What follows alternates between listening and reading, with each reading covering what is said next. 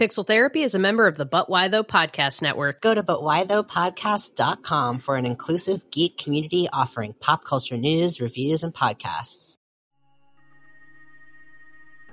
When we look back on our lives and think about the things that mattered to us, sometimes achievements will figure in there, but a lot of times it'll be like, oh, this play that I worked on with friends that nobody came to and didn't sell any tickets. Like, oh, this D&D game where we came up with these hilarious jokes and you know what?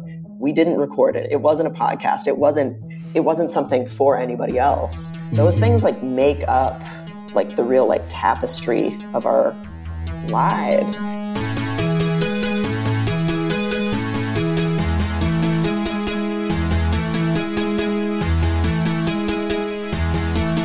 Welcome to Pixel Therapy, the video game podcast where we look at the games we play through the lens of the player, where what you play is just as important as how you play it, and where emotional intelligence is a critical stat. Every other week, we bring on a guest who may or may not consider themselves a gamer to discuss the games that have made them and changed them, and all the feelings they have about our favorite pastime. I'm your co-host, Jamie, pronouns she, her. And I'm your co-host, Spencer, pronouns they, them.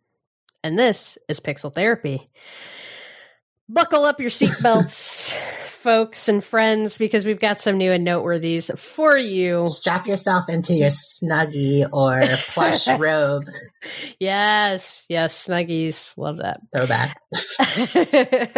All right, we're going to kick it off with our Patreon monthly shout-outs. This is our special thank you to the folks who are subscribed at the name in the credits tier or above over on patreon.com/pixeltherapypod for the month of April. Those fine people are Yinka, Val, and Jane. Thank you so much to you three. We really appreciate you and everything that you're doing for us. If you, listener who is not Yinka, Val, or Jane, want to be like those three and get your name in the credits, you can head over to Pixel Therapy Patreon, where you can check out our plethora of perks that start at just $2 a month and gets you a monthly bonus episode, including our May release, which dropped just last week, in which Spencer and I take Quantic Foundry's Gamer Motivation Profile Survey. So fancy. Yeah, we just, we needed to figure out just exactly what kind of gamers we even are. And, if I'm being honest, Spencer, I already went in and changed a few answers. So, oh my God, that's you would. Anxiety for you. I'm just like, okay, throws it away. Next thing. That's anxiety for you. So if that sounds like something you'd like to hear, then pop on over to patreon.com/pixeltherapypod and sign up for only $2 a month today. Of course, if that's not in the cards for you, no worries, because there are lots of other ways to support the show. And one of those is, of course, rating and reviewing us on your podcast platform of choice. Spencer, it's happened again. It's happened? Yes, it has happened again, and the it is that we've got another 5-star review over on Apple Podcasts from a lovely reviewer. He goes by the handle Forget-Me-Nots24. And we shall not. We shall not forget you, Forget-Me-Nots, because you wrote best gaming podcast I have come across! Exclamation mark! Best gaming podcast I have come across! Exclamation mark! I found this podcast accidentally when I saw someone on Instagram post about it, and I was initially drawn by the cover art. Oh, a shout out to @JelloDemon/Czar, Czar Sakura. They are freaking amazing and did our cover art. So thank you, Czar, for making such a great album cover that it just pulled someone right in. literally brought in a listener. I thought to myself, it looks quirky, and the art style makes me feel like it will be a safe space. And oh, was I right. Spencer and Jamie have created a beautiful space in which they discuss and unpack games in a nuanced way, being able to hold both their love of gaming and criticism of the industry, and I think that is precious. Aww. They discuss topics so close to my heart, and it is nice to have a gaming space that acknowledges and discusses queerness, race, disability, etc. with so much empathy and humanity, while also tying it in with the emotional experience of gaming and how we relate to games. I think one of my favorite things about it is the fact that a discussion about a game is never just flat and dry. Mechanics are discussed not only in respect to how they feel and play, but with respect to what do they say, are they accessible? Same goes for narrative, always looking at the bigger picture. Anyway, basically, I love this podcast, and you should give it a go. You'll feel right at home and safe. Holy cow. Wow. I've never felt so seen. Yeah, that was such a nice review. Thank you so much for taking the time to write that for us. Forget-Me-Nots. Yeah, there's like an actual little tear forming in my eye because that the way I feel precious. I'm glad that you find us precious because I feel so held by your review. 100%. Yeah. And like, I don't know. It's just nice to know that we're making a space where you do feel safe and where you feel represented. And I don't know. Yeah. I feel like we do make a big effort to try to like hold all of the complications of the things that we're talking about in our hands at the same time. And so and still keep it light and cute. And still make this, like actually enjoyable to listen to and, not the opposite. So thank you so much for your kind words and for taking the time to write that to us. It means a whole hell of a lot. And reviews like this, we've said it before, but these are really important for the growth and sustainability of what we're doing here. So if you do have something to say about the show and you have a moment to drop us a rating or review, we do greatly appreciate it, folks. And we may just have to read it on the show to let you know how much we appreciate you. Finally, today, I have an update for everyone. As folks know, Spencer and I did a little fantasy draft over on fantasycritic.game, where we picked the games that we thought would review the best this year. And I have a little update for folks on where things stand. Spencer, how does it feel to have my foot up your ass? Oh my God. Well, I mean, depending on the context. Hold up. This is another thing I completely forgot about. Smooth brain. It's only Stardew Valley and coffee and sleep. I'm like, where am I? Who am I? But okay, OMG, that was visceral. What's the update? Yeah, I'm sorry. I don't know. I'm not actually a competitive person, but I do enjoy some trash talk. Like the second that like someone's like really competitive, I'm like, never mind, I yield and I show my belly and it's like, you can win, I don't care. So where things stand right now over on fantasycritic.games, Meow Meow Beans, which is Spencer's illustrious publisher, is sitting at fat 19.1 points right now, and that is off of 2 game releases that we mentioned last time, which is It Takes Two and Oddworld Soulstorm. However, I have had 3 game releases. Oh no! At this point, so Monster Hunter Rise was my first one. I also picked up Returnal a couple weeks ago when I saw the previews were looking good, and Resident Evil Village just came out today. So the score might fluctuate a little bit, but at this point I'm sitting at 47. Oh my and a half points. Okay. Oh my God. I need to go. I'm just living in my own little fantasy world. You're so smart going and looking at what's coming out and updating your thing. OMG. Have you played Returnal at all? I haven't, and honestly, I'm probably not going to. That game, hard games, scary. First of all, just it looks a little scary, but I'm more just turned off by how punishing people are saying it is. And I'm glad that folks are into that. If that is what you're interested in, please pursue it. This is not me like hating on anybody, but I just don't want a game that I might have to put 3+ hours into to just die and not really get anything from it. And I've heard some folks comparing it to Hades. Yeah. But then in the way that they're talking about it, I've played Hades. I haven't played Returnal. Maybe it's an apt comparison, but I've also heard folks saying that Returnal does not give you like progression across deaths in the same way that Hades does, which I feel like kind of misses the point about what made Hades so special, which was that dying didn't feel like failure because it felt like you were still progressing. And I get that this is a roguelite thing. Like we could talk about how roguelites work all goddamn day to like really get to the bottom of it. In general, it's not a genre that appeals to me a lot as someone who like does like to feel like I'm progressing when I'm playing a game. And I know progression can like manifest in a lot of different ways, but for me personally, like having to do the same thing over and over again, just it doesn't, even though you are getting better at the mechanics, you're getting better at the tools that you're presented with, you're getting better at dodging the enemy's attacks and learning the enemy's attacks.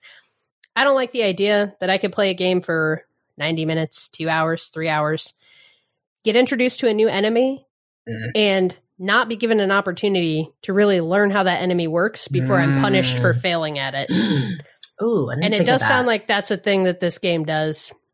And it's something that Hades would do too, to some extent, right? If you run, you get into that new boss fight, but there is still something that felt more accessible about Hades than this one. So no, I'm not going to play Returnal. Are you going to play it? I'll probably watch some streamers play it because I just get really stressed out and anxious playing games with a lot of shooting and then things where there's like monsters coming for me really quickly and like again like not yucking anyone's yums. Like I do appreciate the sort of the discipline that it takes to identify those patterns and get into a zone where you're really immersing yourself in the game and getting better and better and better. Like I can definitely see how that's rewarding. And I know there's people that get a lot out of the kind of repetition of these kinds of games. But I think I tried to play Control and just in the trainings section where I was shooting my, not even a real gun, but like a mind gun, I was getting all stressed out. And so I just don't think I like guns, but I like watching people. Also, I get so scared of aliens. And so I think it's one of those times where I will just watch someone else and support them from afar. There's also been, this game has triggered the discourse. The capital D discourse. I don't know. It's a lot of folks having... well, for one thing, the game is really inaccessible, like specifically to folks who have disabilities. There's no you can't save during a run in the game. So anyone who might not be able to just sit and play for 3 hours straight, you're screwed. There's no difficulty settings at all. There's no assist mode, no way to make any adjustments. And so, it's bringing out that conversation of like developer's vision versus making games accessible. And I just gotta say, I'm firmly on the side of like, games should be accessible. If someone wants to play a game, there should be a way for them to do that. And like, your quote unquote vision sucks if it can't be played by a fuck ton of people. Like, sorry. I want to be clear. I don't know enough about, like Housemarque the developer has said like, we see your complaints. They haven't said like what they're doing, if anything, about it. They are not the ones though sitting here saying like, this is our vision. This is the audience. The audience comes out here and they're like, some games aren't made for everyone, or it's a bad argument. Right. Because the vision is the story you're trying to tell and the emotions you're trying to evoke and the themes you're trying to explore. The vision isn't, can someone press pause or can someone hear this or, will this control trigger X action? Like that's not the vision. That's just the technical requirements needed to bring your vision to life. So if you're not thinking about those technical requirements, that's not about your vision. That's just you not being inclusive. I don't know. It's just, I think it's unfortunate. I would love to see, I know that there are developers who are paying attention to stuff like this and are moving in this direction. I'd love to see Housemarque take this feedback and whether or not they're able to incorporate it into Returnal specifically, or if they learn from this and they bring it into their next game. Like, I feel like that's the best case scenario. Is that this is heard and that there's learning from it. But I really think people on the internet who are like, there's also been a lot of shaming of folks who didn't finish the game and still reviewed it. And it's just, it's brought out that entire group of gamers who are like, you're a gamer if you play hard games and are good at them. Like just that get good mentality. The game shouldn't make any concessions to you as the player. You've got to be this very specific type of person to be accepted as a quote unquote real gamer. And I just hate it. It just sucks. I wish that side of the gaming community did not exist because it hurts all of us. It hurts all of us. Right. Like there's nothing wrong with turning a game into sport, but games don't exist to be gauntlets through which you prove whether or not you deserve to play a game. Like that's a different thing. Like, I don't know. I don't like that. I don't like it either. I don't know. I just wanted to mention it. It was one of those things. The whole week of the reviews coming out, there was a lot of conversation happening around it. And I don't think we need to be so exclusive in the way we provide these experiences. Cool. Well, even though I'm not going to play Returnal, I more power to everyone that is. And I think if folks want to read more about what others' experiences have been with the game, for better or for worse, someone you should definitely check out is Steve Saylor. He also goes by the name The Blind Gamer, and he gives like really cool accessibility reviews. He has his own opinions about Returnal, and so if you want to learn more about what Jamie's talking about, definitely check out his Twitter, Steve Saylor, and his recent podcast appearances, because I think he's been talking a lot about the game. Yeah, he's one of the main people that I've heard, liking the game a lot, but bringing some, I think, valid critiques of where it misses the mark in terms of its accessibility. And cool. So if you, we got on this conversation, if you recall. So I hope you're already cozy. Yeah, we got on this conversation topic because we were talking about our fantasy draft. And if you want to hear that original fantasy draft, you can catch that on our Patreon, patreon.com/pixeltherapypod. We did do the original draft back in March as our Patreon bonus episode. All right. Enough of the news and the noteworthies and our derailed conversation. I should have known we couldn't just get through a chunk of news and noteworthies like that. That's silly me.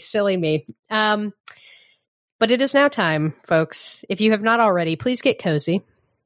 You're now allowed to get cozy. You're now allowed to get cozy. Before, I hope, you were not very uncozy, but now it is okay to be cozy, to pull up your armchair. Feel free to lie down on your couch. We're going to talk about our feelings. Spencer, what are you playing? Yeah, well, as I've mentioned, I've been kind of in this space of playing some quick, light, palate cleanser type games. There was this tweet I read the other day that I thought was super relevant, especially for, the guests we're going to introduce to you in a little bit. But this tweet was from Michaela Davis, who works in philanthropy. You can totally find her on Twitter, but she writes, "Can we please stop using the language return to work in our planning? We have never stopped working. We were not on vacation. In fact, we've been working even more. Language is important. Please and thank you." And she follows up by saying, this isn't just folks who have had the privilege of not having their work interrupted. There are plenty of folks who, even without employers, have been working so much harder than ever before to care for their families, to just survive. We've all been working constantly, nonstop. And so, I think that this language around returning to work, returning to normalcy, kind of just ignores the fact that, it wasn't like this wasn't a break, the pandemic. It's a nice chill little vacation year for all of us. Yeah. And so, I think I've been feeling kind of burnt out lately. And I'm trying to, now that we're all working, so I'm someone who has a remote job. So I'm basically on the computer on Zoom all day long. And I do find that, I don't know if it's just the repetition or everything being in the same space. But whereas I used to kind of take in less frequent vacations between longer spans of time, I'm finding that my capacity for continued uninterrupted work is lower.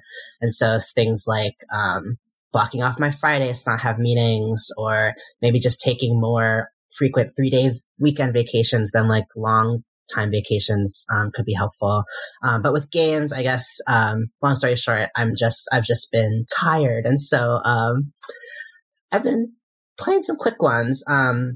There's a game that I'm excited to talk about, and it's called Turnip Boy Commits Tax Evasion. Yes. I love the title so much. The title is perfect. I'm saying yes, I have not played this game at all, but the title just it warms my heart. Yeah, it's just, I feel like it perfectly, it's just the juxtaposition is incredible. Yeah. I feel like that title it tells you everything you need to know about the game. So it's developed by Snoozy Kazoo and published by Graffiti Games. I love that name too. I know, what the heck? Snoozy Kazoo is great. That's Snoozy Kazoo, you guys got it. Band You name. figured out how to do names. Yeah, you've really nailed it. Can you please help us rebrand? Just kidding. Let me just read their little synopsis. Take control of an adorable turnip who happens to be an absolute menace to society. After failing to pay taxes and getting evicted from your home, you must go on an epic quest to pay back your massive debt to Mayor Onion. Using garden tools to solve fantastic puzzles, meet eccentric vegetables and fruits, and take on treacherous fights. Along the journey, uncover what's spoiling this garden community and rise to tear down the corrupt vegetable government. Oh my God. The reason I wanted to talk about this game is because I definitely picked it up having little expectations. Like it was on sale. It was like $4 in the Nintendo Switch eStore. And it's beautiful. Like the pixel art, the colors are very warm and inviting. It kind of has a very, like folks who like Stardew Valley or Littlewood or Cozy Grove, like those kind of lush and inviting, that's nature filled. Like yeah, we like all those games. Like that kind of, soothing and nature filled environment. Like it has all of that. It's I was struck by how thoughtfully designed it was. Like the music is really engaging and well done. The dialogue is like literally laugh out loud funny. I don't know the last time I've laughed so hard playing a game that has no voice acting. It's so witty and it just has these really goofy but just really sharp observations of everything, like just our current kind of pop culture moment, and just everything from streaming culture to anime and manga to gentrification and kind of like millennial attitudes and just Gen Z trends, and but it does it all with so much charm that you're never like offended. You never feel made fun of. It's just like we're all kind of in this together. It's a very self-aware game. And I also just love that it's so, I think it can be sometimes hard when we talk about things like just like earlier when we were reading that beautiful review about the podcast, like it can be hard to balance having a cute, fun time with trying to tackle really big topics like, hey, maybe landlords shouldn't be a thing. Maybe gentrification and capitalism are bad. Maybe like, like maybe we should start a revolution. Yeah.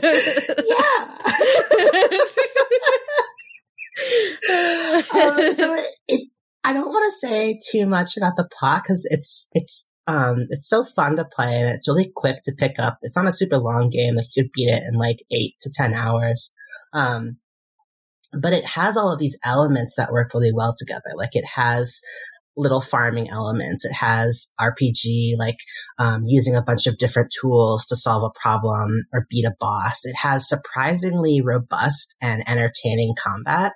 Like you're adventuring around, you're doing tasks, you're meeting vegetables, you're helping people, or vegetable people. And then you're having these boss fights, to progress to the next level. And it's designed, like I would say that there are definitely levels, but it's sort of laid out like an open world. So it doesn't feel like a platformer. It's not a platformer. Like you're able to run around freely, but, it has surprising depth, and the boss fights, like you really have to get creative, in terms of figuring out the tricks to getting your opening and making those hits. Like it's incredibly satisfying, which I was not expecting from this little turnip. Is it hack and slash? Like how are you fighting? It's kind of like a bullet hell situation is how I kind of describe it. So you have what's called, like you have a sword that you grew out of the ground and watered. So it's like a wooden sword that you fight with. You also have, a watering can where like there's certain plants where you can water them and they turn into bombs and you can kick them at the enemies. There's this thing, it's like a potted portal plant and it's literally like the orange and blue, like it creates portals like from the game Portal. Very nice. And then you can place them strategically to kind of, like you could either like you can jump in the portal yourself to jump across the screen, but you could also like set them up and then like throw a bomb into the portal and then it'll come out the other end and hit someone or something. Like you can kind of use it strategically. I don't know why. It's not like games that are funny can't also be thoughtful. Yeah. But I was just kind of getting into it for the palate cleansing aspect, but I'm just delighted by all the care that's been put into it. And it's honestly a great time. Yeah. It looks cute as hell. And I think like your point about truly laugh out loud funny games. We really don't see them very often. You know, you might hit a moment here or there, that a game might give you a good belly chuckle, but games that are made like to be comedies, to be comical, I don't think happens very often. Like it's pretty few and far between. And even then, like the ones that have happened, like I'm thinking of the South Park games, which were fine, but that's not necessarily my cup of tea. So the fact that or like WarioWare, like mini games. Yep. Like it's funny because it's made to be funny and to kind of like, I guess, or I feel like a lot of funny games, it's like everything about it is in service of the fact that it's almost not apologizing for itself, but it's almost as if like, oh, funny games aren't like real hardcore games. It's like its own genre of like, you're doing this to almost like take a break from gaming and it, like, the game itself becomes a joke. Whereas I feel like this game is sort of the self-awareness and the fact that you are this adorable little turnip in a vegetable world, but it's the things it's talking about and speaking to are very, very real. Like it's kind of turning the whole, like the whole, what is a game and why do they exist, like on its head. Like it's interesting. Yeah. That's so cool. Yeah. So, definitely check out Turnip Boy Commits Tax Evasion. It's on Switch. I think it's also on Steam. Awesome game. So what have you been playing? Thank you for asking, Spencer. I have been playing a little game called Emily is Away 3. Except the 3 looks like it's the little heart thing where it's less like than 3. Yeah, less than 3. So it looks like a little heart. I've talked about Emily is Away on the podcast before. I believe it was a little Rex at one point. There's 3 of them now. So Emily's Away 1, 2, and 3. These are games developed by just one person. His name is Kyle Seeley, independent solo game dev. And I actually learned today that he's based in the Boston area. So shout out Kyle. Thank you for making these games. I really like them. He probably doesn't listen to the podcast, but maybe he does. Everyone in Boston listens to our podcast. Everyone in Boston listens to our podcast. Yeah, for folks who are missing the reference here, Spencer and I are based in the Boston area. So anyway, Emily is Away 3 is a really lovely little game that I spent about 6 hours with this week, which was enough to beat it. It's not a very long game. I played it on my computer, officially a PC gamer now. So hit me up. I think that makes me a real gamer, right? Yeah, you're like real now. If you play on PC, you're a real gamer. Your card will be coming in the mail. Oh, thank you. I'm so excited. Finally, vindicated. Yeah. Dashboard confessional. I'm selfish. I'm wrong. I'm right. Careful, we might get a copyright strike. That was so spot on. Anyone remember Spider-Man, Tobey Maguire? Spider-Man 2 specifically? Yeah. Had that soundtrack on CD. There we go. Throwback. Which, speaking of throwbacks, Emily is Away is a game series that is absolutely designed to be a complete throwback. This game is a little bit hard to describe because the whole format for the game is that when you open it up, it makes it look like you're on a computer from a different time period and that you're engaging with so the first 2 games, all of the entire game plays out over AIM chat, AOL Instant Messenger, for folks who grew up in the 90s remember. When you say a different time period, you mean like 20 years ago, not like the 19th century. I do mean 20 years ago. But dude, it feels like so long ago. I mean, So, okay, I'll out myself a little bit here. I'm 32 years old. In the 90s, that was like when I was growing up, right? So these games really have a deep nostalgia for me that I don't think I can like remove from my enjoyment of them. So when I talk about these games, like I loved this game. I love all 3 Emily is Away games. I don't know how much of that is predicated on the fact that Kyle Seeley 100% nails the feeling of what it felt like to interact with these applications when you were that age. So talking specifically about Emily is Away 3, I said the first 2 games play out over a fake AOL Instant Messenger application.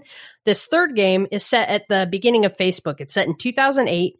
The characters in the game are in their senior year of high school. I graduated from high school in 2007. So this is like really like I feel like a deep connection with like the actual time period that's on display here. And it's set at those very early days of Facebook. In the game, they call it Face Nook. But basically, when you boot up the game, your screen looks like your Facebook profile. And then when you play the game, the way the game plays out is that you're getting Facebook Messenger chats from your friends.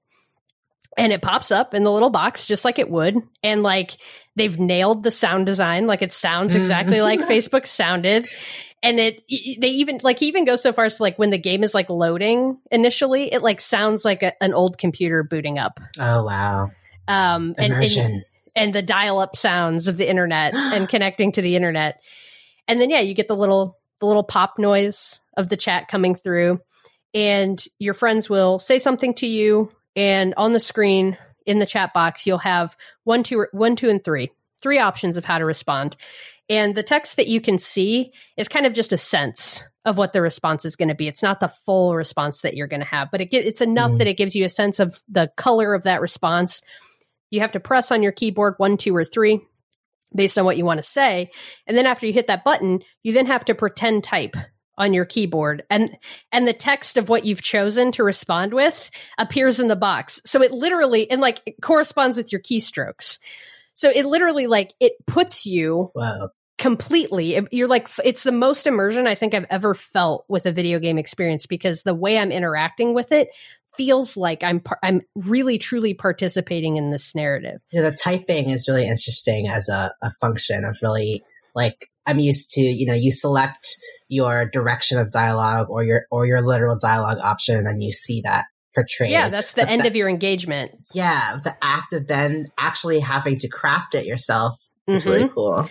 It's like the equivalent of like if a game could both let you choose your dialogue and then force you to speak it, but they've actually been able to do that. Like you're both picking what you want to say, and then it's forcing you to quote unquote speak it. It's forcing you to input that into the thing. Now, granted, I'm not typing out exactly what the character's saying, but I'm still having to get the text to appear on the screen in a manner that feels like I'm actually doing it. So all of this is to say is that like, yeah, these games are hella immersive. And I spent probably 4 of the 6 hours that I played just grinning from ear to ear at my screen, because it's just so immersive. Like it made me feel like I was 17 again in Facebook, like having these chats with my friends. Back when engaging with social media and the internet felt somewhat innocent. Well, yes. Yeah, so this is exactly my point, right? Like I was trying to figure out like, so I love the hell out of the game. I think people should go play it. I think especially if you're kind of in this age group, if you interacted with Facebook when it was young and you have these memories of being on there and chatting with your friends and having these tense interactions where it feels like you're bearing your soul. Risky text, right? Like, and it's like, you don't know, like you're trying to feel out, like, do they like me? Do they not like me? Where do we stand? Like, how do I seem cool, but still available? Like, how do I tell this person I like them without telling them that I like them? They do the fucking notes. Do you remember Facebook notes? Oh, wow. Wow. Yeah. Nostalgia hit. Yeah. So you get to do a Facebook note. One of the girl, because so the way the game plays out is that, and actually in this game, like, you create your Facebook profile to start, your Face Nook profile to start, and all the characters are represented rather than having like detailed pictures of each of the characters. It's kind of just a pixelated silhouette of the character, and and each character is represented by a different color. So you pick your own silhouette, and there's no gender attached to the silhouettes. They just have it was like 6 or 7 different ones that kind of look like different haircuts, and you pick the one that you want. So I thought that was interesting. There was no sort of choice in the previous games. I do think it's a limited narrative. I think, people who want to critique this game for it being a small narrative, limited. Yeah, you're probably right. Like, you're going into this game, it's essentially a teen drama where your character can choose to romance one of 2 girls, 2 young women in the game. There's Evelyn and there's Emily, and they're both a little bit stereotyped. It's a little bit cliche, but at the same time, it's like they're stereotypes in the way that they are people that I knew. Right. Like, Evelyn is the one who drinks a little too much, parties a little too hard. She likes punk music. She smokes. And I knew people like that. Yes, is it a high school cliche? Absolutely. But I knew that person. Right. And Emily's a bit more straight laced. She's into indie rock. She does her homework on time. Oh. I don't know. These are people that I knew. So you kind of, because the dialogue is so well written, it feels so real. It feels so authentic to how we actually communicated at that age and on those platforms. It just sucks you in. It's, my partner came back here and knocked on the door to the studio the first night I was in here playing it. And he was like, it's time to go to bed. And I was like, I'm trying to ask my girlfriend to prom. I can't go to bed right now. I've got to find out if she's going to go to prom with me. Yeah. So it's high stakes. It is. It's high stakes. But yeah, I think kind of to the point you were making earlier about when social media felt more innocent, refreshing. I don't know. There's something about this that it really did remind me of what social media and chat platforms, how they used to feel. It used to feel like a place that you could try to find connection with someone in a way that you couldn't do in person because of all of, as someone who has so much anxiety and always has, and is so introverted, connecting with people IRL has always felt so challenging. I never know how to be or how to hold myself or how to stand and then I think that's all just exacerbated at that age when you're preteen, teenager. You just feel so awkward and uncomfortable in your own skin.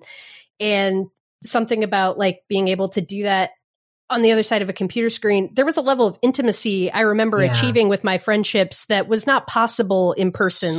Things we never would have said to each other if we were sitting face to face could be said through the chat box because it felt it both allowed you to be vulnerable and felt safer at the same time. And that was really special moment. It's such I don't know if kids today get that in the same way because of what social media has become. And also I feel especially now after a year of living through this pandemic and living my entire life through screens and text boxes and only interacting with people in this way, I feel so burnt out on it. I hate it so much. And something about playing this game just reminded me that it used to feel special, that there used to be a promise or a possibility of connection in that I don't feel when I engage with social media anymore. And so it ended up being a really special and refreshing little experience to have this week. It's $10 on Steam. I think people should check this game out. You can run it on a toaster. Yeah, I think people should check it out, especially if you're from that age group. It just, it's a really nice little way to spend a few hours this week and remember how these platforms used to feel a lot less draining and a lot more exciting. That sounds so incredible. And what you said about the possibilities really resonated. I think, I don't know, something about social media today, it feels very performative. You feel very pressured into presenting a certain curated picture into your life. Like it's very much about others looking in and seeing something that you have very intentionally crafted. Whereas I feel like back then, like you said, it was just about connection, just about sending out a line of text and getting something back, something that you could never say in the light of day. And like, I think too, we could be versions of ourselves that we couldn't really be, IRL, even down to, like, I think back then, like, there was such an emphasis on profile pictures that were, you know, drawings or photos of non-humans or, like names, like screen names that you could craft. And, like, it was just, there was a playfulness there. And it feels like we take social media a lot more seriously now in a lot of ways. Well, I mean, it's how much like employers look at your social media now, right? Like, and I think you're kind of, you're definitely hitting on it. It's like at that time, it was much more a place to experiment and explore. And I think now, your social media has to be the most polished and like consumable view of yourself because it's like an advertisement for who you are in real life. And if those things don't, now obviously, speaking broadly, lots of people get on social media and are anonymous, but then they seem to just use that to be fucking assholes. So it's like, I don't know, there was something really special about folks. You weren't being anonymous. You were just like, you're just playing with your identity in a way that felt really free. And like, Facebook's trash, man. The whole time they were siphoning all that information and being awful. And like, I mean, it was an app invented so that dudes could like flip through all the women on Harvard's campus. So like, this is not a need to romanticize its origins. No, this is not me like defending Facebook or like even it's really just me talking about like what was special about Emily's Away and what I remembered was special about that time when the internet felt so much more full of possibilities than I think it does today. And I don't know, the possibilities are still out there. I think if you look for them, I think maybe I'm being a little cynical, but I too have just felt so exhausted by social media lately. There's a lot more risk today to the sort of becoming that you would sort of be going through as you're growing up, like we did in those sort of chat rooms and spaces. Like if people saw the embarrassing things you said or the, you know, the ways we could still be shitty to each other, like there's no room for error in today's social media. And I'm not saying that there aren't people out there who deserve to be called out, held accountable, canceled, etc. That's not at all what I'm saying. But there's still, like, in order to learn, you have to fail, and to grow, you have to be uncomfortable. And I think a lot of people they spend so much time curating and thinking through and planning how they're going to be coming across that there's just very little space to fail or to accept others who fail. Yeah. Yep. I agree with that 100%. Modern social media feels like there's an invisible scorecard somewhere. And someone's tallying the points. Mark Zuckerberg. His face just like popped into my head and all I can do is like laugh or puke. Well, I think we'll go ahead and transition over to our guest for today. But yeah, you should all go check out Emily's Away. Throw Kyle Seeley some $10. Feel something. Yeah, go feel something, man. But anyway, this week we're chatting with Dr. Devon Price. Woo! A social psychologist and author of the book Laziness Does Not Exist, which is a fascinating and thorough examination of what Devon calls the laziness lie, which falsely tells us we are not working or learning hard enough. Laziness Does Not Exist is filled with practical and accessible advice for overcoming society's pressure to do more. We spoke with Devon in depth about the laziness lie, how the focus on productivity in our culture functions as a tool of white supremacy, and how playing video games just might be a bigger help than you may think. Oh my God, God, this interview really goes everywhere. It goes all the places. It does. Yeah, it was one of those conversations that was it was electric from start to finish. And we're so excited to be sharing this with you. And I did it in the closet. Yeah, Spencer had to start the interview by being like, while I'm in the closet and my cat is scratching at the door. Podcaster woes. Mm-hmm. Anyway, we love talking to Dr. Devon Price. I hope that you will enjoy listening to the conversation we had with them. So without further ado, here is our interview with them.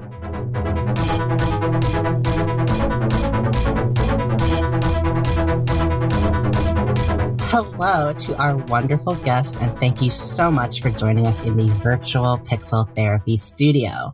To start, would you mind letting us know your name and your pronouns? Yeah, my name is Devon Price, and my pronouns are they, them. Thank you so much, Devon, for being here. Devon, how do you spend your time? I do love that that's the question instead of like what my job is. But right now, I've mostly been I'm a psychologist, and I'm autistic. So right now, I've been working on a book about autism lately. It's been the thing taking up a lot of my time. I just finished my first draft of that, so I've been walking around outside a lot and putting off prepping for the psychology classes I'm teaching over the summer. So I'm in this balance of writing, psychology, trying to be a hedonist as soon as it's possible to socialize again. Yeah. Those are the things that are in my mind and in my life right now. Oh man, when you say that, just put it like counting down the days till we can be hedonists again. Like, it just makes me think about, I don't know if this resonates with you, but I feel like I've been talking with a bunch of trans people about how like in quarantine and this space where we've been so separate from any sort of queer community that was physical, like so much of queer community before the quarantine, like everything would be like a parade or a party or a dungeon party or like just everything there was a lot of places where it was our physical presence was very important to the sharing of space. And so, also just the fact that we're no longer seen in the same way that we used to be. Like I found that a lot of my rules around like how I present as trans, I've relaxed a lot of them. And I may have even gone through some period of not being sure what my identity was when I was no longer defining it in relation to how acceptable I was to cis people. And so that's just been a thing. I don't know. I just did a lot of things. Does that resonate at all? There's so many layers to like how quarantine affects you it's like, so the first point that you're speaking to, like right now, I feel like we're all online. And so we have the worst parts of the queer community, the worst elements of like people being very anxious and traumatized and re-traumatizing each other without any of the good, joyous parts of like getting to like, go to a bathhouse or something. So and just like having celebratory moments, and getting to show off your outfits. Yeah. So I do really miss all of those things being a part of people's lives. And also it is such a trip. Like I am one of the few people who I was getting, once I started having to wear a mask outside, like I would get gendered correctly more often, which I've heard the opposite, particularly from a lot of trans masculine people, that they start getting she, heard more often. But I had the opposite experience. So in some ways it's been cool. And, I haven't had to put on my like respectful reading as the gender I want to be read as at work drag. That's kind of not the real, it's the easy to parse version of who I am. So being free of that is huge. It's just been a real trip. It's just like we're in our heads so much and like having these big moments of introspection, which has been great. And it's also been hell a lot at the same time. It's funny, like with the mask thing, it just made me think, like my partner and I are both, I guess, technically trans guys. I don't even know what I am anymore. I take testosterone. I'm genderqueer. Let's leave it at that. But it's just funny because before the pandemic, before masking, I feel like when he and I were out and about and seen together, like I think he presents very masculine, like even the way he carries himself. Like I've always been kind of like, some people are just born and they are like, I don't know, I don't want to say this in a way that would invalidate anyone's gender identity, but everything about him just exudes boyishness, like down to the way he carries himself and his voice. And even before he was ever on T, people would think that he was a cis man just by mistake. Not that there's any way to look cis necessarily, but that's just a thing that happened. And in the past, people would read us as a gay couple, gay masculine couple. Because I have facial hair, and I don't know, when I was binding and stuff, that was a thing. But now that we're in mass, anytime anyone glances at us, they just assume that I'm a woman and he's a guy. And it's really made me think, like, I don't know, like, what is it about me? Like, all these gendered habits are so deeply ingrained in our society. And so we could talk for an hour about gender, but let me just take a quick conversational left turn. The reason you're here with us today, Devin, is, as you mentioned, you're writing, so prolific. You're working on a new book, but you actually wrote another book that's really freaking awesome. It's called Laziness Does Not Exist. And in this book, Devin really like debunks and illuminates how this fear of being perceived as lazy, and our avoidance of laziness is so destructive to our health, to our well-being, and it even affects the way we see other people and kind of poisons that too. I feel like I've seen this book all over the place lately. People are really, really resonating with it and being like, oh my God, this is like all the things that I never had the words for. Thank you for writing this book. Just because the book is about how pervasive this laziness lies in our society, like, how does that feel, hearing all of this praise and how amazing it's been for people to read the book? Yeah. So there's this phrase that I encountered on a blog that was for adults who were estranged from their families that kind of went viral a few years ago. And that author described themselves as sad proud, of like, oh, I'm connecting with all of these people. And so many people get this pain of having to go no contact with your family.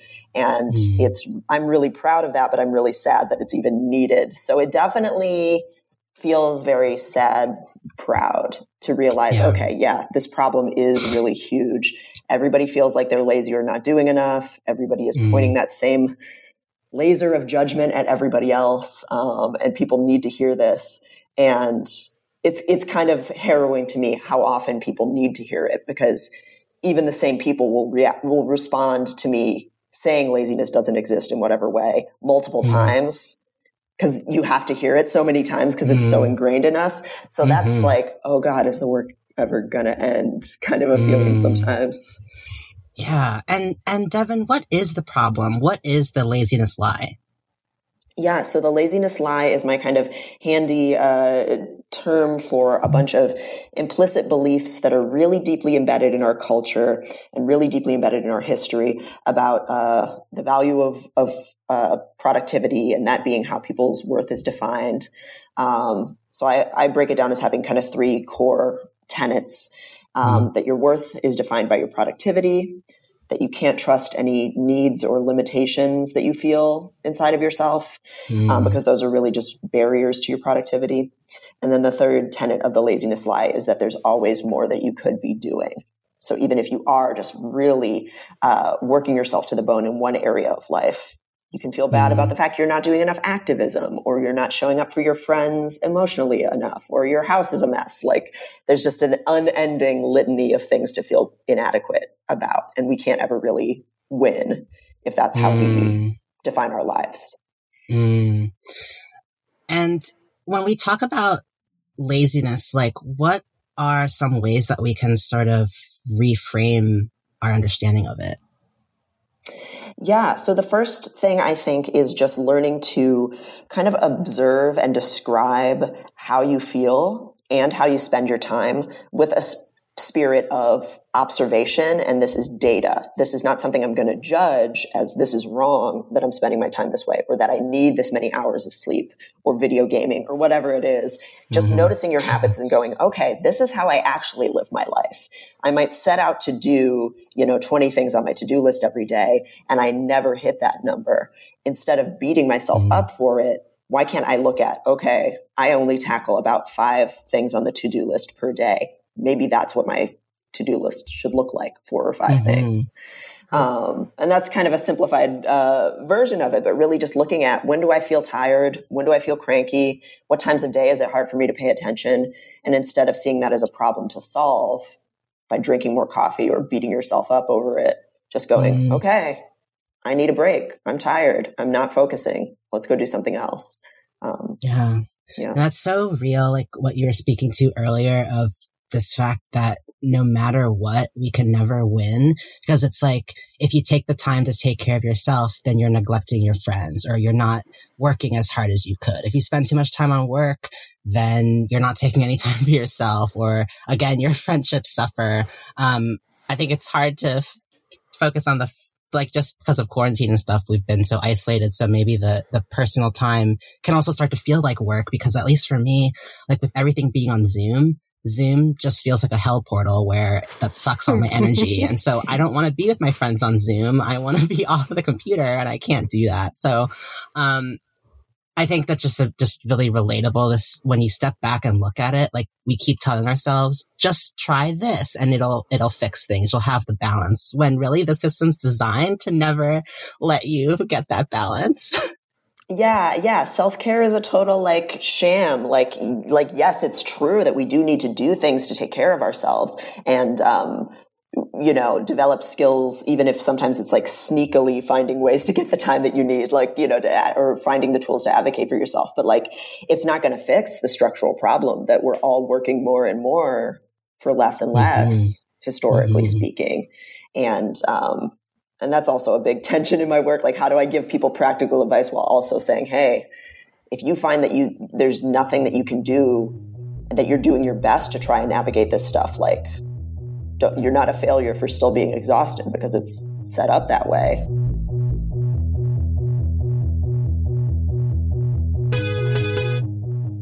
Something I really liked is that there's also multiple Mad Men references in the book.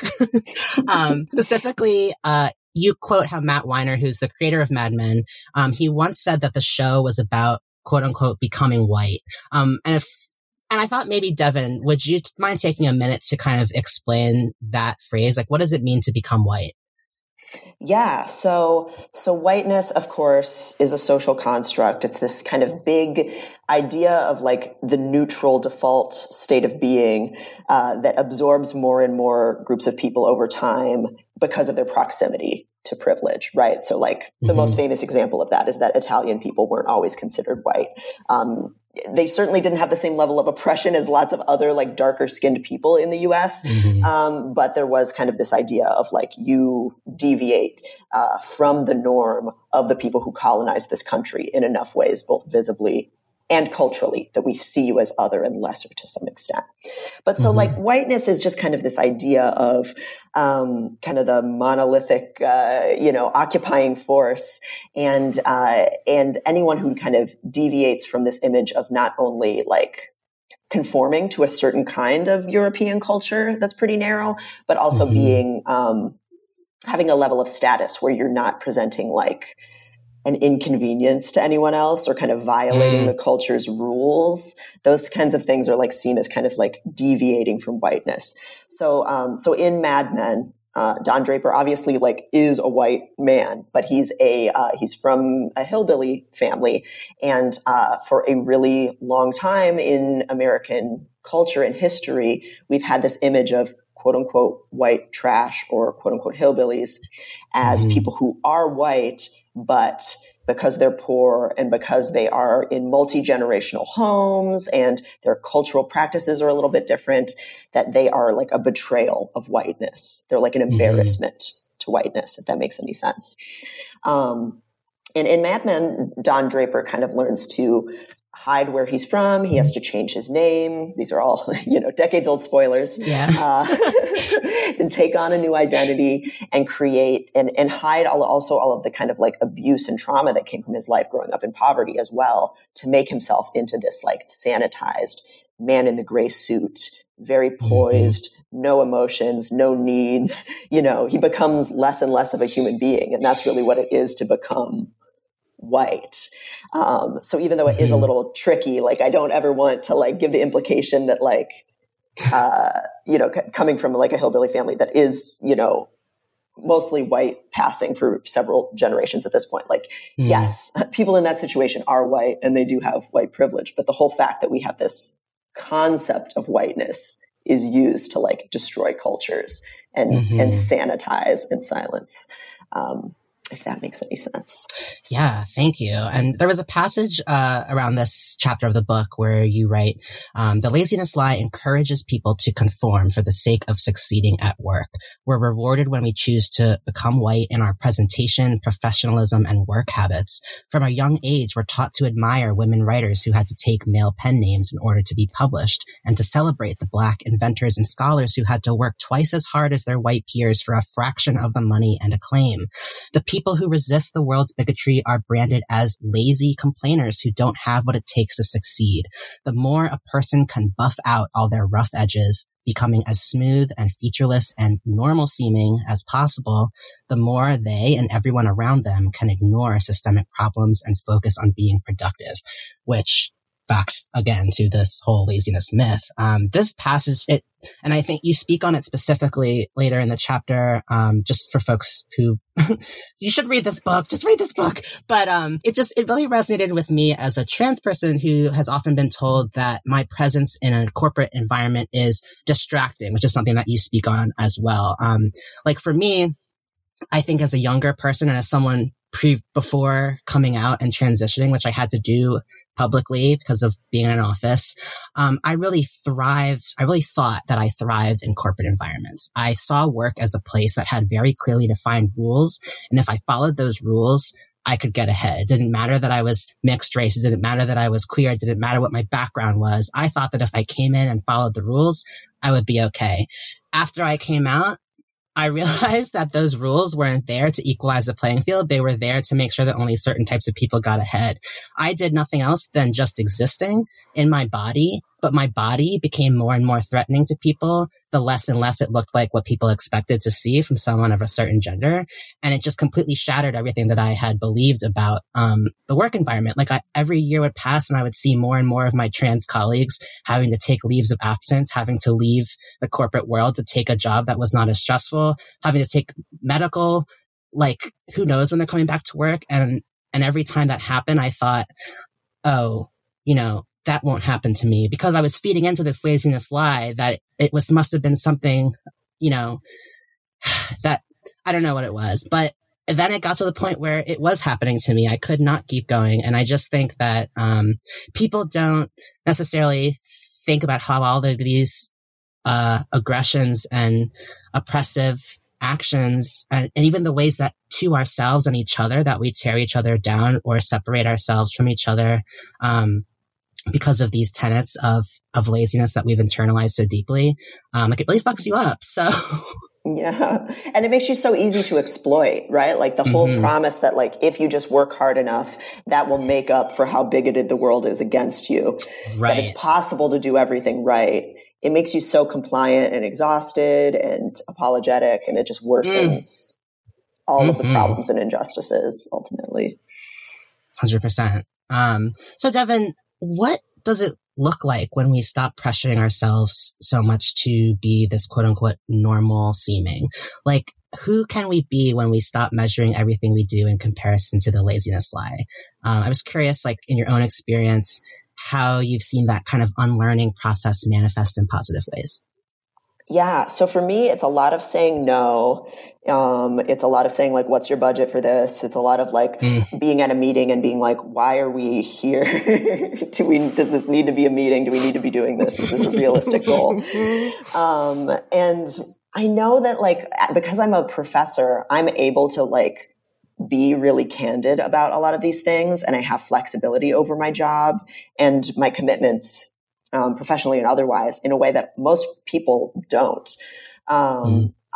So I always do want to highlight that. I think in certain professions and fields, we do get it really drilled into us that we're not allowed to say no or to ask questions, when actually, if we do take that step, it frees up everyone around us to do the same. So I do kind of encourage people to like question, like, can you say no? Can you question things? Can you say, well, I spent this many hours on this thing that I'm not getting credit for in any way. It's not part of how my job is evaluated. So can we like restructure things here? Because I think it does get really drilled into us to be passive, compliant, agreeable, and to not be difficult. And when we are more quote unquote difficult, it helps everyone around us by reestablishing like a new culture where it's okay to do that. But at the same time, again, incredibly privileged thing to have that, you know, to not have firing hanging over my head for saying things like that. So I think, you know, some of the other forms it takes for me outside of the workplace are still similar things. You know, being okay disappointing a family member or a friend, turning off all of my notifications on everything and just like cultivating relationships where, you know, like I might send you 20 texts in a row when I'm really excited about something and you might do the same to me. And then sometimes we might not talk for a week or two and that's fine. You know, like really developing those relationships where you can say, no, I don't feel like it. I don't like this. I'm uncomfortable. I can't commit to this, you know, and getting tolerant of the like distress that comes from saying no when you're so used to compulsively being a people pleaser and saying yes all the time. Does it get any easier to say no? It does and it doesn't. Like there's some things where I am very, very confident in it now professionally because I know I can get away with it. And with certain friends who have proven time and time again, they're not going to be assholes to me if I say no to something. But there are still things where I have to like let my tears be the thing that speaks for me because I'm not really willing to hear my own no that's like screaming inside of me. Sometimes for just like really silly things. Like I was watching this show with my partner that like there was a character in it that was like basically a drag king, but it kind of hit in a very transphobic way to me. And I felt stupid for being offended. And so and so he could tell I was upset and I was like, and he's like, do you want me to stop this show? And I was like, no, it's fine. You know, like wanting to be like cool and not difficult. But then I started crying and that was such a good thing, you know, like our emotions protect us. So I think that's a big part of it. Sometimes the way that we stand up for ourselves is really messy. And it looks like crying in the middle of a show you don't want to watch because you're embarrassed to say you don't like the show. But I think that's like equally, like that's really important to do too. Yeah. Your body's like, I've got you. I'm validating you. Yeah. My body was like, okay, if you're not going to protect us, I'm going to protect us, bitch. Like, turn on the show.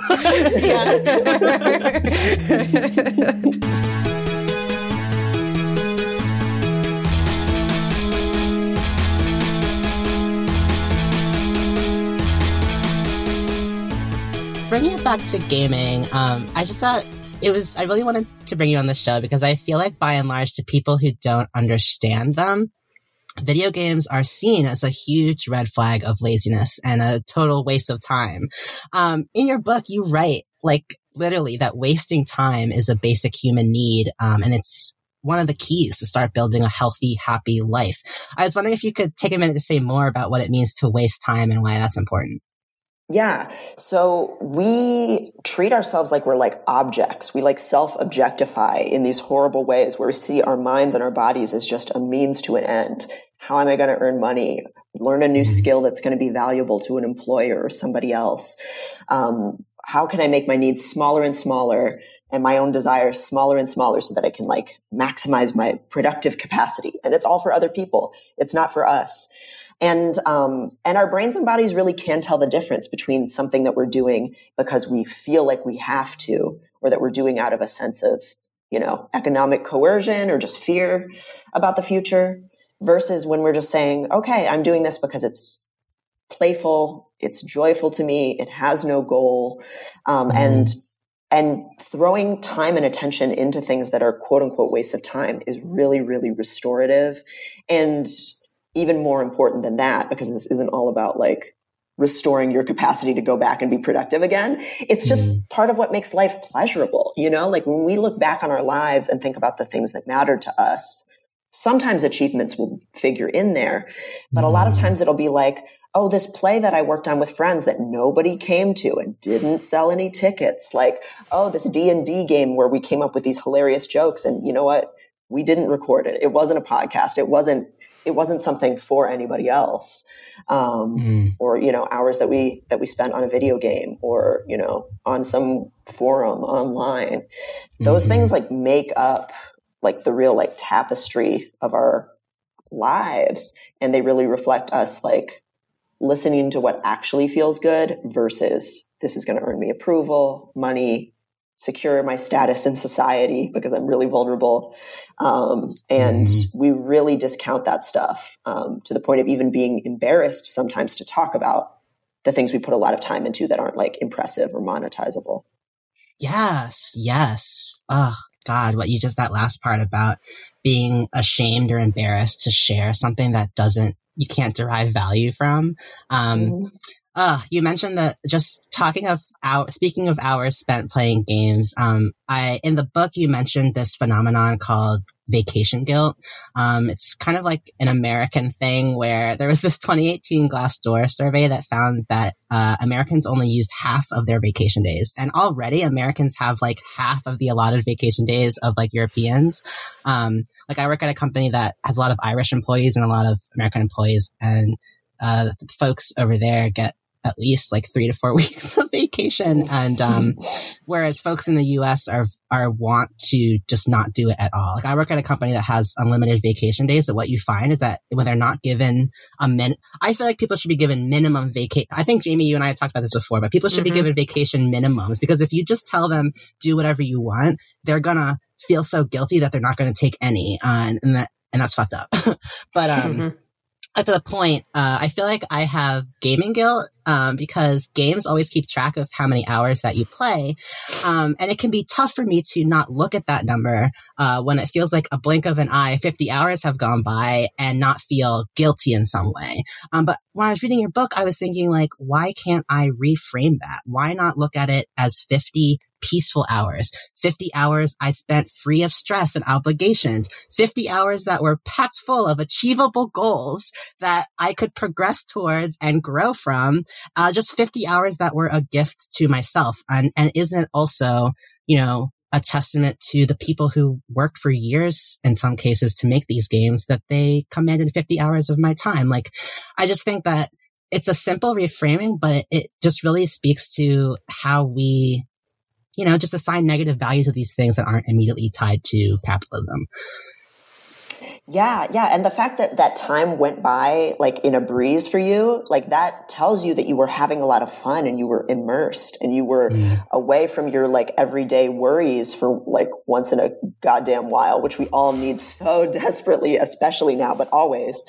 And it's so funny that like if someone gets lost in a book and they read a book in a single setting, we never moralize that, like basically ever, unless it's like if somebody wants to go with a really like sexist or ageist, like, oh, you're reading YA fiction, you're frivolous or whatever. Like that sometimes happens. But usually if someone reads because we've decided for some reason that reading is like hard and rigorous and therefore acceptable, you can get lost in a book. But if you get lost in a video game, people immediately pull up these stereotypes of and there's a lot of things tied up in it, right? Like the like fat, lazy gamer who doesn't have a job. Like think of all the prejudices that are all nested within each other there.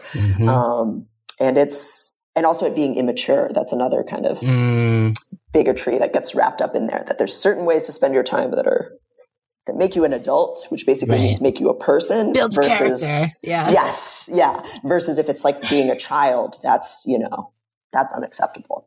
So yeah, it sucks. And I still have that too. I have that about like watching anime and manga and stuff like that also. Yeah. Oh my God. Mood. And that it also makes me think too, in your book, you write about burnout. And so burnout's basically what happens when we work too hard and too long without rest. It can result in emotional apathy, crankiness, loss of purpose and identity. We're writing about the work of social psychologist, and let me know if I'm pronouncing her name right, Christina Maslach. So Christina Maslach found that curing burnout isn't just about working less. Burnout is actually far less common when you feel rewarded and recognized and when work isn't just an endless slog. With that in mind, I guess I was wondering, if you had any thoughts on how video games may actually have the capacity to be really helpful in treating burnout. Yeah. So one thing we can look at here is why so many people find games so motivating and enjoyable. And that is because pretty much, just like you said, it's the inverse of a burnout creating structure. Like workplaces that cause burnout are really emotionally taxing. You don't get appreciated for the work that you're doing. The work never seems to end or progress in any way. You just feel really powerless and also like you're just constantly grinding, which there are some video games like that. But and we can actually talk about how games have gotten sometimes increasingly that way, certain games, and being all about achievement hunting, which for me ruins the game experience. But like, people like having a structure. People like having the ability to progress and say, I've grown, I can do this kind of attack. And so now I can handle this kind of boss. I have this tool. So now I can open this part of the dungeon. That is really, really rewarding for people, especially in a world where your like email inbox just never empties and you never get any acknowledgement of you worked really hard on this report and it's great. You don't get any pay raise related to it either. So video games really give a lot of people that hit of dopamine. It's really helpful, especially for people with ADHD who really like having both reward and structure and stimulation in a way that like our world just has a dearth of for most people. And it also lets you feel powerful and like you have choice, and control over things. And that's also really important because we are so disempowered in so much of our lives. Oh my God, it's so true. And back to what you were saying a minute ago, like about achievement hunting, I'd be curious to hear your perspective on like how you've seen games sort of maybe even leaning too far into that. Yeah. So I am someone who, if a game feels like checking my email, I find it really aversive. So a lot of things where you have to like constantly like be crafting and stuff like that. I know a lot of people find it incredibly rewarding to do that stuff, but there's this YouTuber, Jim Stephanie Sterling. I don't know if you know them, but they talk a lot about how like the proliferation of like microtransactions and loot boxes and DLC, not in every game, but in a lot of games, those are designed to keep people pumping money and time into the same game over and over again, even if it is like pretty joyless. Just, I need to get this achievement so that I can get this skin because the game doesn't let me just buy the skin that I want or buy the, upgrade that I want.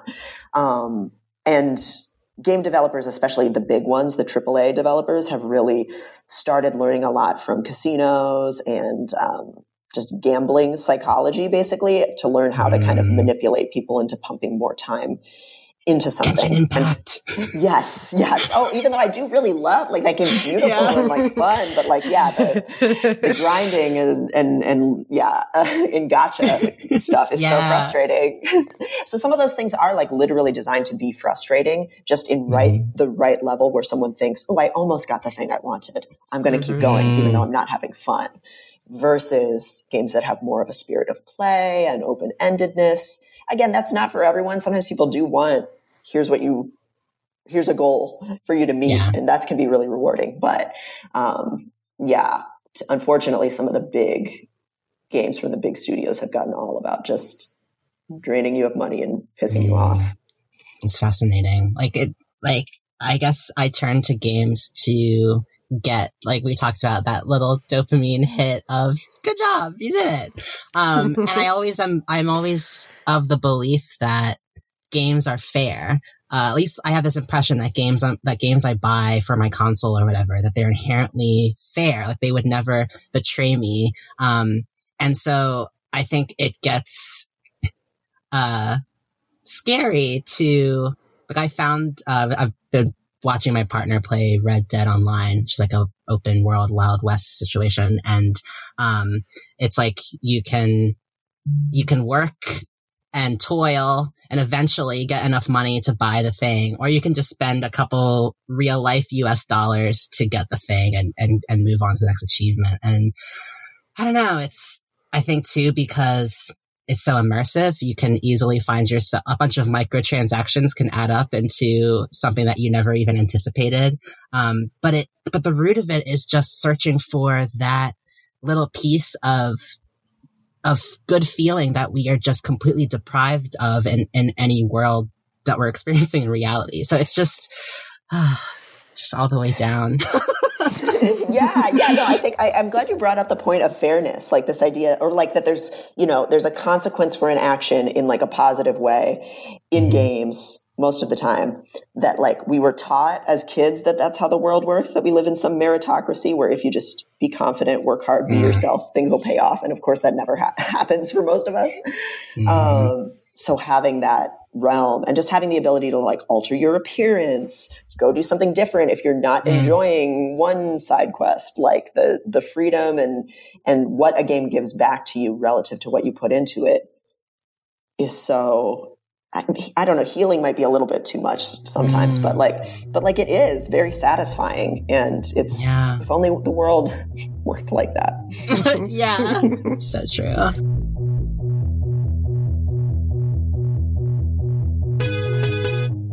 On this show, we typically like to ask folks to talk about a specific game that had an impact on their life. Devin, you mentioned a game called Ico that was really important to you. And for folks who may not be familiar, Ico is a PS2 game that came out in 2001. And it's basically a spiritual prequel to Shadow of the Colossus, which is a very cult classic. It's one of Jamie's favorite games, so y'all have heard about it plenty of times.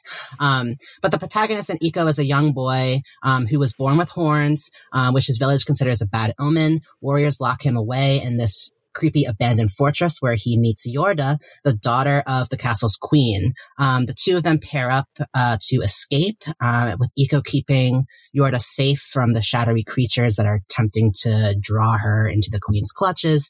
And throughout the game, it's like you control Ico as he explores the castle, solves puzzles, lots of spatial stuff and platforming. And Devin, you mentioned that you played Ico as a teenager. I'm wondering, like, what immediately pops into mind when you think of the game? What makes it hold on so strongly in your memory? Yeah, so Ico is one of those games that I will forever be like the like stoner uncle who's trying to tell you to listen to some album from before you were born. You know, like, yeah, this is where it all started, man. Like, like a lot of people know Shadow of the Colossus is this beautiful, artsy, very moving game, but like Ico is the blueprint, baby. Like it was the first game that made me really realize video games could be art, and not even in this intellectual way. It's just that it was like moving me as a good work of art does and transporting me. There's no user interface. There's almost no cutscenes or dialogue. There's no boxes that pop up when interacting with anything. There's no tutorial. You are just dropped into a world and you have a stick and you are trying to get out of this temple, and you have someone that you hold hands with. And when you run with her, you can feel the little vibrations as you're holding hands. So it's this incredibly like tactile, dreamlike, beautiful world, where you are just like, you've been like cursed and you're just trying to, and you've been like told your whole life that you're like supposed to be a human sacrifice. And like, I think there's a little bit of a transmasculine air of like, oh, you're born with these appendages you don't want. Yeah. Like he's born with these horns. Those horns, yeah. That is very resonant. And by the end of the game, they get knocked off, and he's kind of freed of that. Yeah. And and it's very beautiful and moving. Yeah. So like he basically, he gets top surgery. And you're escaping this prison alongside this person who is, there's a lot of themes of like, kind of implied themes of like the cycle of abuse in families, where there's this girl that you're helping also rescue from this prison. And she is the daughter of this evil queen. And she finds out that she's supposed to be the vessel for this queen who's going to like inhabit her body, and take it over, because she's like getting old. The queen is. So it's like, okay, like you are both a victim of this thing and you're going to become the next person to enact this thing unless you get the hell out. So it's like breaking the cycle. Yes, exactly. Yeah. So it's about two people finding each other in just complete isolation and kind of abuse, and being told both of their lives that you're fated for this horrible thing. And then taking care of each other and getting out of there together. And it also happens to be just like incredibly beautiful, wonderful puzzles, like just tactile, very satisfying. Like again, you hold hands. To save, you go and like sit on a couch together and lean on each other's shoulders. So it's just like, oh, it's so moving. And it's just all about like connection as the way to escape abuse, basically.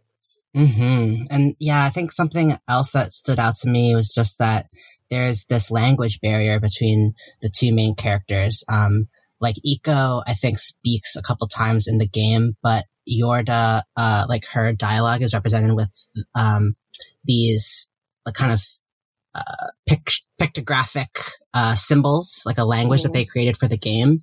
And just the fact that you never can understand each other, but through the lifeline of touch, like everyone I've seen try to talk about this game just starts crying because of the emotional impact of it. Yeah. I'm glad you brought the language barrier up, because it is all about this like evolving relationship, whereas first it's just like, well, who the hell are you? What do you want? Like, you have magical powers. I'm just like some boy with a stick. What are we trying to do here? And like the other character, Yorda, just like wanders off to like chase after like doves and like look around the castle that you're in. But as your relationship kind of builds, then you're more in sync and you can work together to kind of fight and solve puzzles. And you can tell her, like, you can gesture like, here, you need to go over here, but she always still has a will of her own. So it really is like an evolving relationship. And there is a game that they came up with after Shadow of the Colossus, The Last Guardian, that is all about you and this giant beast. And like, as your relationship evolves, he listens to you in a different way, not better. He never becomes an extension of you. It's just that you can communicate better, which is like just so beautifully done.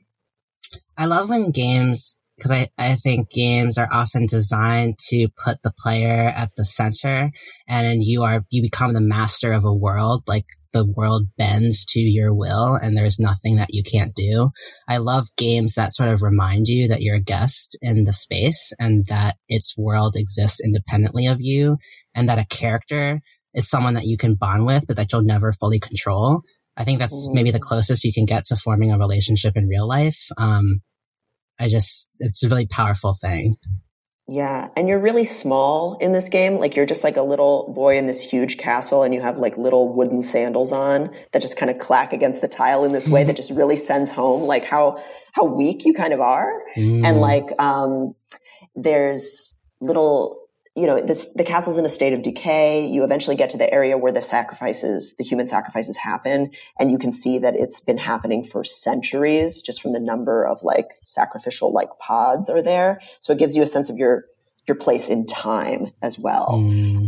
And so you're just really small, and the world is vast and beautiful and horrible. And that is just, I think, part of what makes it so moving and overwhelming to be within. And were there any other reasons that like what made Iko so important to you at the time that you were playing it? Yeah, I think it really just hits on a visceral level some of those themes that I was just talking about. Like, when I was playing it at 13, I wouldn't be able to say like, oh yeah, clearly this is a transmasculine allegory about escaping abuse.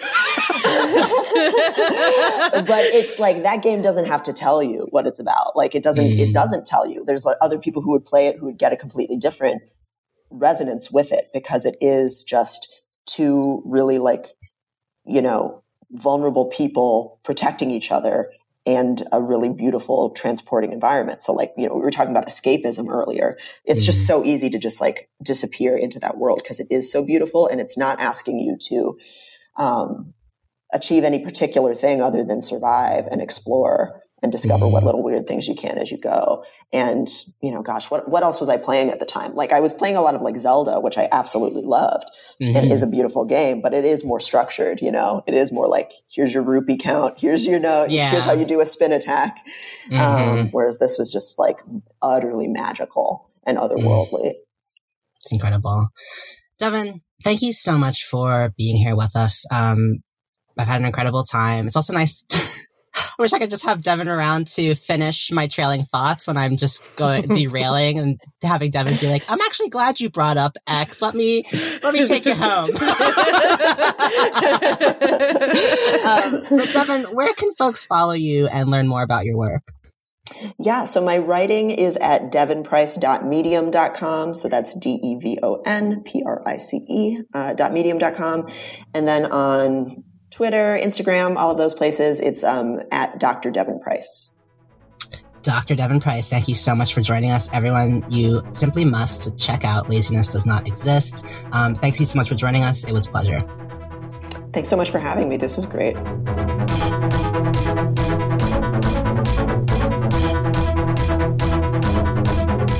Time is up for today's session of Pixel Therapy. Thank you for tuning in, and we hope that listening to our thoughts and feelings gave you some thoughts and feelings of your own. If you want more Pixel Therapy, come check us out at patreon.com/pixeltherapypod, where you can snag that monthly bonus episode for just $2 a month, plus opportunities to get involved with the community and influence the show directly. If you're not up for contributing monetarily, but you enjoyed this episode, you can show your support for free by rating and reviewing us on Apple Podcasts and following us on Instagram at Pixel Therapy Pod. That stuff is just as important, and we appreciate it just as much. Remember that Pixel Therapy is a happy member of the But Why Though Podcast Network, so you can support us by supporting them and heading over to butwhythoughpodcast.com. That's though with a THO. Take a peek at the inclusive geek community they're building around pop culture news, reviews, and kick-ass podcasts like yours truly. And you can keep up with all of this stuff and more by visiting our website at pixeltherapypod.com. Finally, since we like to put our money and our energy where our mouth is, we end every episode with a recommended side quest. Thank you so much to Devon for the recommendation this week. This week, we're so excited to talk to you about the Lighthouse Foundation of Chicagoland, and you can find them at www.lightfoundchi.org. That's lightfoundchi.org. So the Lighthouse Foundation was founded in 2019 and grew out of a community need observed by members of the Lighthouse Church of Chicago, a predominantly Black and queer LGBTQ-affirming faith community. It was founded in response to the sheer depth of macro and microaggressions, threats to safety, and deep unwelcome experienced by Black queer Chicagoans. The organization also found that there was overwhelming support from people outside of the Lighthouse Church who wanted to get involved and make that community grow, and this led to the creation of the Lighthouse Foundation. The Lighthouse Foundation invests in Black LGBTQ liberation internally by developing Black queer leaders, a cohort that builds community, sets goals, and creates public programming for Black queer people. They also focus on leadership development, capacity building, and economic sustainability to grow Black power through institutional longevity.